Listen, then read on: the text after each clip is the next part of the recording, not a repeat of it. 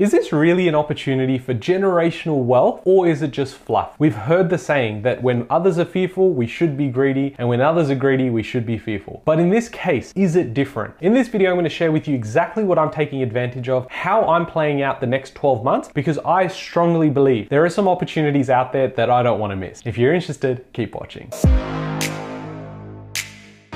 Hey guys, my name is Ravi and welcome back to Personal Finance with Ravi Sharma. If you're new here, smash that subscribe button because I talk about real estate, cryptocurrency, and financial freedom. Now, if you are after more daily updates around exactly what I'm doing, join the Patreon Mastermind. That is where I'm talking about this stuff daily, NFTs, crypto, as well as real estate and the macroeconomic conditions. There's a group of us, we have conversations around what we can do, what sort of tactics we're using. So if you're missing that within your friend circle, probably wise to join. Now, it doesn't take a genius to know that if we go on Twitter, if we go online and we look at all these articles, it's just fear. There is so much fear in the system, and it's probably prompted you to stay very cautious. You're holding on to your capital, and capital preservation is definitely a tactic as well, especially during bear markets. However, is the tide now turning? Are we starting to see a pivot from the central banks in the world? Are we seeing indications that we may head into a recession or something worse? And there's a couple of factors that just jump out to me, especially when I was doing research for this video and prepping my own plans, that these are the main factors that are in play right now. We have this constant recession fear. We also have the potential for wars. We have interest rates going to the moon, apparently never going to stop. We have consumer confidence all across the world at record lows, only seen before during the pandemic crash, as well as the global financial crisis. We're starting to see a lot of tech layoffs. So a lot of these tech companies are now having to get a lot of their employees off the books. And what we could see is that unemployment start rising as well. The share market and crypto market are both in a bear market. And we see new articles every single week suggesting that the property prices will drop by 30 to 40%. Now, when I talk about 30 to 40%, that may play out in some countries around the world. You've already seen some massive double-digit growths around New Zealand, Australia, as well as the US, but how bad could this get? Well, the markets are all different, and within those markets, there's multiple other markets, and that's why it's very important that as we go through this video, keep an open mind, because yes, we can talk about averages and the numbers that are out there, but there could be specific areas and locations, as well as assets within those asset classes that could still outperform the rest of the market. An example of this would be the bear market that we're seeing in crypto. If you look at just Bitcoin, yes, it's been on a downtrend by 60 or 70% over the last 12 months. However, if you then look at an altcoin like Matic, Polygon, they've gone ahead and actually performed far better than Bitcoin during these last couple of months. Now, based on Matic's performance, you're not going to say, well, the whole crypto market is booming now. But again, as the overall market is still in a bear market trend. So is it all just fluff? Is it just in the air that everyone's talking about mass fear and the contrarian investor is going out and picking up everything they can because they got taught? Look at this logically and just look at one thing, which is everyone is fearful, you should be greedy, and when others are greedy, you should be fearful. And if you have that mindset and actually invested this year, you would have actually made quite a few gains depending on what assets you actually invested in. I know for a fact that the people that have been using our buyer's agency, people like yourself watching the channel, which thank you for using the service, have gone out there, purchased property, and 100% of every property we have purchased over the last 12 months has recorded a higher bank valuation than when we purchased that. Now, why this is so important is because we've had rate hikes so aggressive in Australia that we should have seen prices drop. And if you looked at the headlines, you've seen some places have dropped. Sydney. Sorry, I was coughing there. It's the capital city. Okay.